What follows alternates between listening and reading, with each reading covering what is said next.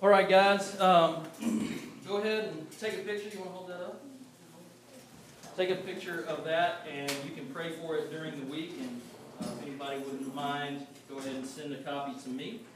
And as she's doing that, let's go ahead and jump into our message here. Here you go. I like it. I figure since Jason called Laura out every day, I might as well call her out. I didn't call her out today. I didn't say Yes, you nothing. did. I didn't. No. I promise you, it was coached. All right. So here's what we're going to do today. Today, it was a couple weeks ago. We said, what are some of the things that you look at in Scripture and you go, no. Whether it's you don't like it, you don't agree with it, or maybe you don't understand it. And one of the things was, I think Joey had pointed out, what's the deal with people wearing different, it says you can't wear different threads, right? You can't have a lycra and cotton outfit, right? How many of us are wearing something with two threads today? Anybody? I probably am. I think the coat qualifies as that, right? So apparently that's against the Old Testament law, and we don't care about that anymore. Why is that? So what I want to do today is take a look at that. And if you have your Bibles, go ahead and turn to Leviticus 19. And as you're doing that, we're going to I want to give you an overview of the law itself. Okay, so if you can hang with me for maybe 5-10 minutes, I want to kind of break down the law to you. Don't get bored, because it's boring, okay? But don't get bored. Jerry, come on, hang with me, man. First of all, what's the point of the law, okay? What's the point of the law? The law was created so that Israel would know how to relate and worship to the one true God. It's very simple, because they were looking at God, and He was revealing Himself as a pillar of fire at night and a pillar of smoke during the day. How do you relate to that? That's crazy. How do you approach that? And so He created the law. There's 3 types of categories of laws. Please keep in mind, we are the ones who categorize the law. The law is the law to God, okay? But it helps us to understand God and that kind of thing. The first thing is the moral law.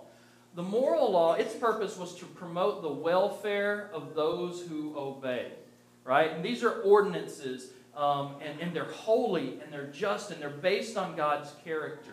The moral law encompasses regulations on justice and respect and sexual conduct. It includes the 10 Commandments, right? The moral law doesn't point people to Christ as much as it illuminates our sin. Does that make sense? It points out the fallen state of all mankind. Now, Jesus has fulfilled the law, all the law, but He definitely points out that He fulfills this in Matthew 5:17. He says, I have come not to abolish the law, but to fulfill it, right? So often we look at the law and we say, oh, that must not be something we do anymore. Well, it would be if Christ hadn't come. Now, you're going to get this at some point in your life. Somebody's going to say, wait, the Bible says that you got to cut a cow in half and then walk through it in order to make an arrangement with somebody. Why don't we do that anymore? This message is going to help you answer that question, okay? So, we are not under the law of the Old Testament anymore, but we are under the law of Christ, the law of the Holy Spirit. And all of the law falls under the statement of loving God and loving others. Matthew 22:36, a guy walks up to Jesus and he says, what's the greatest commandment? Jesus says, love the Lord your God with all your heart and soul and mind. This is the first commandment, the greatest commandment. He says, the second is to love your neighbor as yourself. He says, everything hangs on those 2 commandments. Okay? So, we need to understand that. Many of the moral laws, even though they're fulfilled, still give us an excellent example of what we are to follow and how we're to follow God. Okay? Anybody, the moral laws, the 10 Commandments, anybody here think we should murder anybody? No! Right? Settle down. We talked about that last week. I actually confessed. Nobody needs to, right? Don't murder people. That's a good thing, right? So the moral laws give this excellent example of how to love God. But here's the thing. Just because we're not under the law anymore, it doesn't mean that we have freedom to just go sin and do whatever we want. It is Mardi Gras time, okay? There's no reason that we need to be going out and getting involved in the debauchery. St. Charles Avenue is family friendly, right? We need to make sure we understand we represent Christ, right? This is a crazy time in New Orleans. We're going to have a lot of people come into town. You're going to have a lot of people say, come over and let's go down to the quarter and let's go over here and there's stuff going on in the quarter. Listen, I'm sure you've seen it all before. You don't need to see it again. Protect your heart. Protect your mind, okay? Ceremonial laws. The hukum, the chukka is what it's called, right? I like saying that, hukum and chukka. We have any more kids? Hukum and twins, hukum and chukka. Yeah. It literally means the custom of the nation, okay? These are statutes, right? These statutes focus our attention on God. These are things like sacrifices, ceremonies regarding uncleanliness, feasts and festivals, dietary restrictions, clothing restrictions, Sabbath, circumcision, Passover, all of these things, okay? Christians are not bound by the ceremonial law. Since the church is not the nation of Israel, memorial festivals such as the Feast of Weeks, the Passover, all of these things, they don't apply to us. It's still good. It's still great for us to know and understand why they're there and what the purpose is. But we as Christians are not required to sacrifice because the final sacrifice has been given for us in Jesus. Okay? And then there's the judicial and the civil law. These are laws specifically given for the culture and the place of the Israelites. Okay, so this will include something like murder, because there's a lot of laws that will cross the lines between these categories, okay? Murder is a one of the Ten Commandments, but it's also a civil judicial law. We have it in our laws ourselves, right? So there's also things like restitution for a man who's gored by an ox, because apparently this happened a lot in this time, right? Only time it happens now is at the running of the bulls, right? Where's that at? Spain? Is that something right there? Yeah, so... In the French Quarter. In the quarter when everybody dresses up and hits each other with bats. Only in New Orleans can you assault somebody legally, right? This is fantastic. I'm sorry. Can't say it. All right, so this is the division of the Jewish law into different categories. It's a human construct. It's designed so that we can better understand God and define which laws we really should follow as Christ followers. But here's what we need to understand. All law is useful for teaching and rebuking and correcting and training in righteousness. We need to understand that. Because just because we're not bound by it doesn't mean we cannot study it and understand it. And nothing in the Bible indicates that God shows this distinction of categories, but Christians are not under the law. In fact, Romans 10:4 says Christ is the end of the law because he's fulfilled it, so that there may be righteousness for everyone who believes. Because again, the law did not save us. It just pointed out our sin. Christ saves us and gives us that righteousness. So let me give you another example of a crossover law, the Sabbath. Okay? We need to take the Sabbath importantly. I know some of us are workaholics, right? And we say, I'm not going to work, I'm not going to work. I'm one of these guys because I do all my messages on my phone. Siri has changed my world. I can talk to her. She writes my messages down for me. It is fantastic. So I tend to get just ideas, and we should do this. My messages are like 16, 20 pages long, and I've got to whittle them down to 4 or 6 pages. Right? It's because I got all these crazy ideas, and then Lee will tell me, that is ridiculous. Don't even try that, And I'm like, oh, it can work. She's like, it will not work, right? And then I'll come in here, and the band and I'll say something, and they'll be like, oh, and they give me this look like, don't do that. You're going to embarrass yourself, right? So I whittle it down, and then other people whittle it down for me. But the Sabbath is so important. I got off track here. The Sabbath is so important because I want to write stuff down and I want to work on, my day off is Tuesday because this is a work day for me. This may be your Sabbath. The Sabbath is meant and was a ceremonial law, but its inclusion in the Ten Commandments gives it the weight of moral law, right? And then the Holy Spirit speaks to us and says, you need to rest. And at some point, if you don't rest your body, God will allow your body to break down and say, you need to rest, right? And then we find it in the New Testament, backing it up, saying, you need to rest, right? You got people looking at each other. Here's what I want to do in the next few minutes. Leviticus 19 has some crazy stuff in it. So, I want you to call out a number 3 through 35, not 20, 21, or 22. We're going to talk about that in a minute. 3 through 35, and let's discuss them. Let me give you kind of the background of what's going on. It says it in the verses itself, 1 and 2. It says, the Lord said to Moses, speak to the entire assembly of Israel and say to them, be holy because I, the Lord your God, am holy. Holiness is God's quintessential quality. Only He is holy. Only He is exalted. Only He is awesome in power. Only He is glorious in appearance. Only He is completely pure. And God's holiness is contagious. Whenever He goes somewhere in Scripture, that place is holy. When Moses got a glimpse of Him, He came down and He was glowing. He was holy, right? It wears off on us. And so Israel's to go and represent Yahweh on earth, and the law gives direction and instruction on how to do that. Now, somebody throw out a number, 3 through 35, not 20, 21, or 22.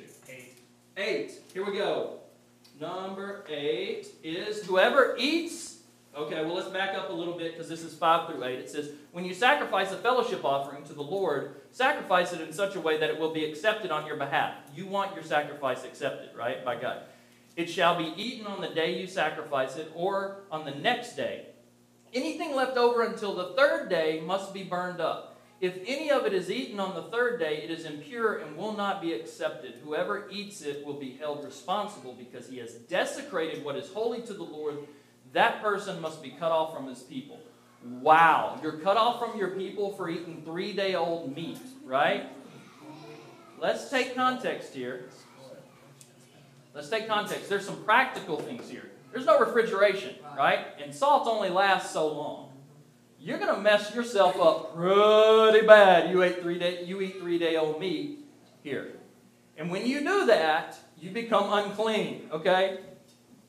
You understand? It's not good because this is a ceremonial law, and the more important thing is if you offer a sacrifice, you want God to accept it. Anybody ever re-gifted something? Right? You didn't accept that offering to you, that gift to you, did you? Right? And you don't want God to be mad at you. You want God's favor on you. And these were some of the rules, one of the rules that they had. What else? What's another one? 28. 28. Here we go. Oh, dear. Y'all ready? Y'all want to read this and take it in before I read it? Do not cut your bodies for the dead. We get that. Or put tattoo marks on yourselves. I am the Lord. Everybody show me your ankles. Come on. Who's got what? That's right.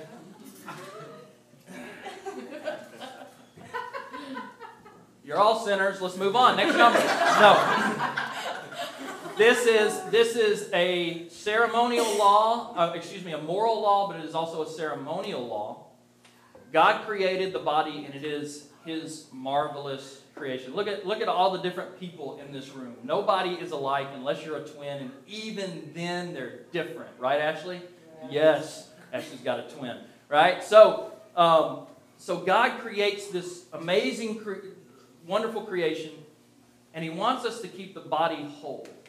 Cutting and tattooing and painting the body were pagan practices during this time, and they were done to ward off spirits of the dead, and they served as a sign that you belong to a certain cult.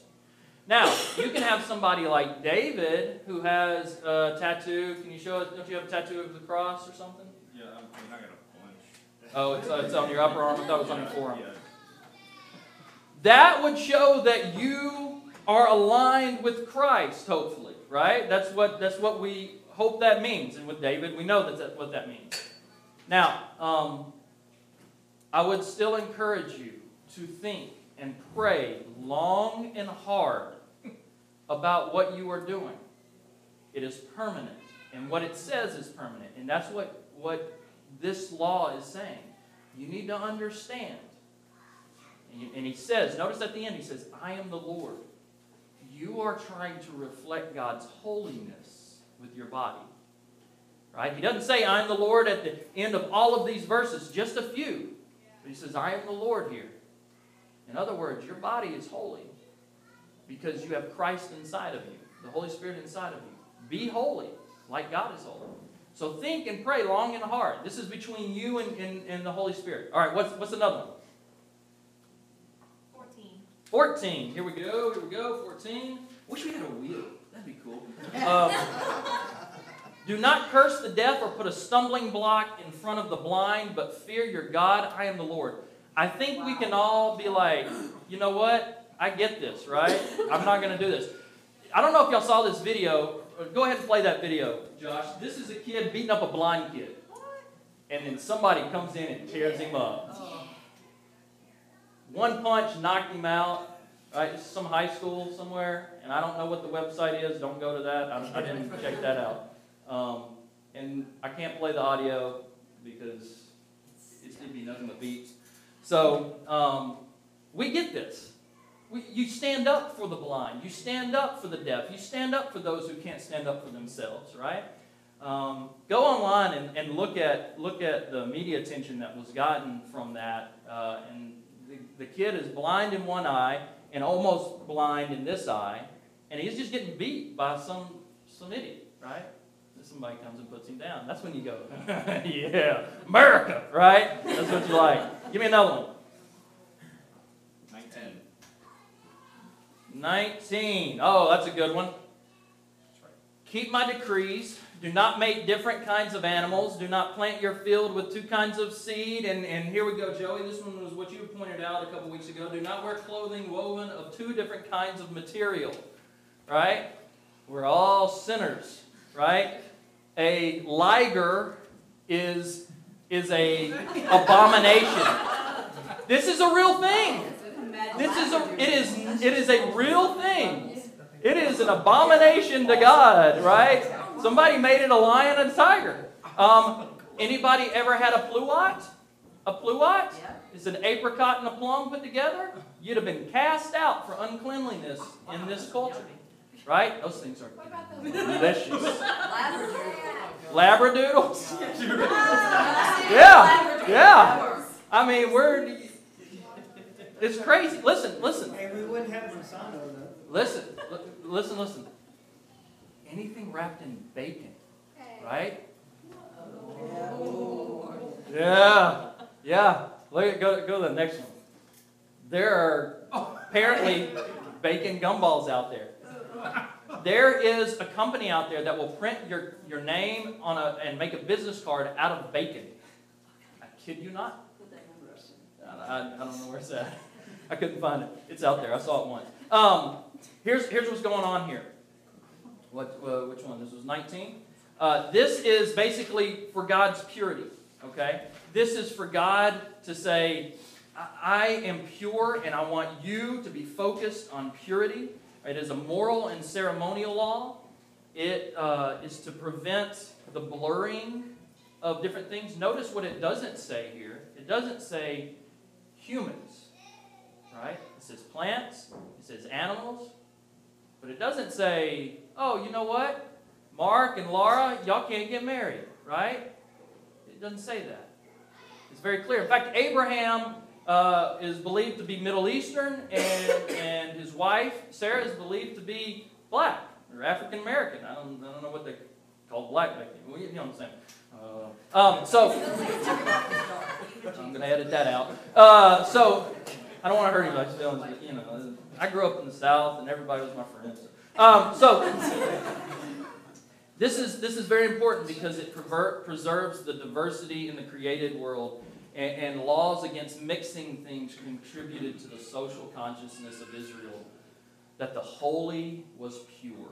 And Jesus, through Peter, said it was okay to eat things like this now. Bacon and, not ligers, you don't want to eat ligers, but pluots and stuff like that, right? So it's very clear.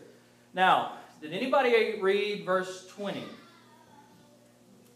Let me read verse 20. And let me see if I can end us with shocking things here. Verse 20. If a man sleeps with a woman who is a slave girl promised to another man but who has not been ransomed or given her freedom, there must be due punishment. Yet they are not to be put to death because she has not been freed. The man, however, must bring a ram to the entrance of the tent of meeting for a guilt offering to the Lord. With the ram of the guilt offering, the priest is to make atonement for him because before the Lord for the sin he has committed, and his sin will be forgiven. Oh my goodness, right? I mean, if you're not going, huh, what? First of all, there's no mention of slavery's wrong. What's up with that? That's the first thing that came to your mind, right? The second thing is, did she just get raped? Is there, and where's his punishment? Right? Everybody take a breath. Let's back up. What do you think about when you think about slavery? Civil War, right? Yeah, slavery. People owning other people outright, right? In Scripture, this is called man-stealing in Scripture. The Europeans, they went to Africa, they literally stole people, put them on ships, sailed across, and sold them to people who would then force them to work for free. That was called man-stealing. Scripture is very clear in Exodus 21:16. Anyone who kidnaps another and either sells him or still has him when he is caught must be put to death. That's justice. God is very clear about this. But this is what we think of when we think of slavery, right? Now, slavery in Scripture was very different from this type of slavery. Slavery in Scripture was much more economic. How many of us have mortgages? We got a mortgage? We would probably all be slaves. Here's why. Slavery was economic. And if you wanted to buy land, you couldn't go to Bank of America or Chase. There were no banks, right? You went to the guy, you said, I'd like to buy your land, but I'm short a little. And he would say, okay, give me what you have, and then you can work the rest off as my slave. That was one type of slavery. Some people would choose to enslave themselves just so they could have a meal, just so they could have a roof over their head. You hear about this with prisoners sometimes. They get out, the world kind of freaks them out. They don't know what to do. They can't handle it, so they commit a crime so they can go back to jail and have 3 meals a day and a roof over their head. It's not ideal, and this wasn't ideal. Nobody wanted to be in slavery, but slavery was much different during this time, okay? Now, let's talk about the overarching context of this verse here, and that is adultery. Part of the 10 Commandments, the 7th commandment. Specifically, it is sex with someone other than your spouse. This can be before or after you get married. I'm not trying to cast, guilt or anything here. I'm just stating what Scripture says. The penalty for this was death. In Deuteronomy 22, skip 25, Josh, go to 23 and 24. It says that if you are, go to the next one. Yeah, I'm sorry. Right there, sorry. If a man happens to meet in a town a virgin pledged to be married and he sleeps with her, you shall take both of them to the gate of that town and stone them to death. The girl, because she was in a town and did not scream for help, and the man, because he violated another man's wife, you must purge the evil from among you. Here's what this is saying. She did not scream. She was not trying to get out of it. That's the point here. I know what it kind of looks like, and you're like, wait a minute, but what if you don't know the situation? But the point is that they're trying to make is, if it's consensual, death is what needs to be happening here, because Now, in the case of a rape, go back to verse 25. It says, if you're out in the country, a man happens to meet a girl, plays with her, rapes her, only the man who has done this shall die. That's justice. Right? Many of us probably feel the same way. If somebody does that, they should die. Right? That's a huge violation. Now, let's deal with what looks like rape here, because it doesn't actually say that. If a man sleeps with a woman who is a slave girl, promised to another man, but who has not been ransomed or given her freedom, there must be due punishment. Yet they are not to be put to death because she has not been free. Now, I don't claim to know all the details and all the nuances here because I was not in this culture. I looked and looked and looked for as much detail as I could because I almost said, we're not going to be talking about the law after I read this verse. I was like, oh my gosh, I don't know what to do with this. I looked and looked and looked. This is as much detail as I could get into and find. I'm sure there's stuff out there, but I had, just a few days to do this. It appears that this is consensual, but neither of them are to be put to death because she is a slave for some reason. Now, I don't understand the details or why God has compassion in the case of a slave and not the free woman or free man. But here's what I know. It is for the honor of marriage that the crime should be punished, which is the ram. Right? It is for the honor of marriage that the crime should be punished, but it's for the honor of freedom that it is not punished with death of their own. Here's what's awesome. The gospel of Christ shows no distinction. I'm sorry. Gideon. Is that Gideon? He's having fun back there. The gospel of Christ knows no distinction. Remember, this is about God's holiness.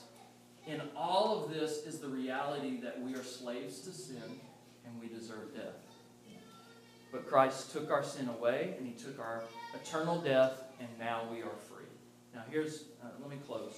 Because all of this, all of the law points to love God and love others. And this is why it's so important for us to build our relationship with Christ. It's why it's so important for us to be spending time in Scripture, spending time in prayer so that we can get closer and closer and closer to the Holy Spirit so that He can guide us to do just that, to love God and to love others. Let me pray for us. Father, as we read and come across these laws, help us to know that there is a purpose, that we need to understand it better. And Father, help us to know which laws we are to follow. We know about the Ten Commandments, Father. We know that we are to follow those. But even some of these others, Father, teach us in our individual lives.